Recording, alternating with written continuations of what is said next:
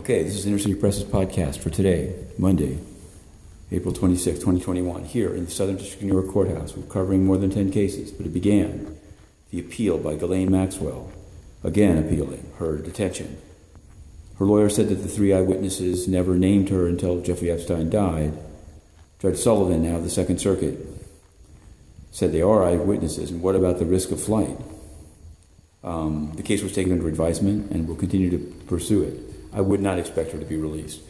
Back in the Southern District Courthouse, there were the closing arguments in U.S. versus Tagliaferro.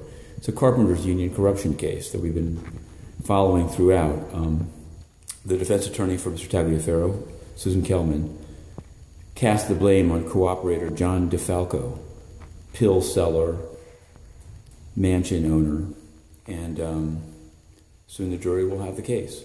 Meanwhile, we put in a number of questions to the United Nations, including how much is Antonio Guterres spending on his most recent junket to Geneva, pretty surely by way of Lisbon?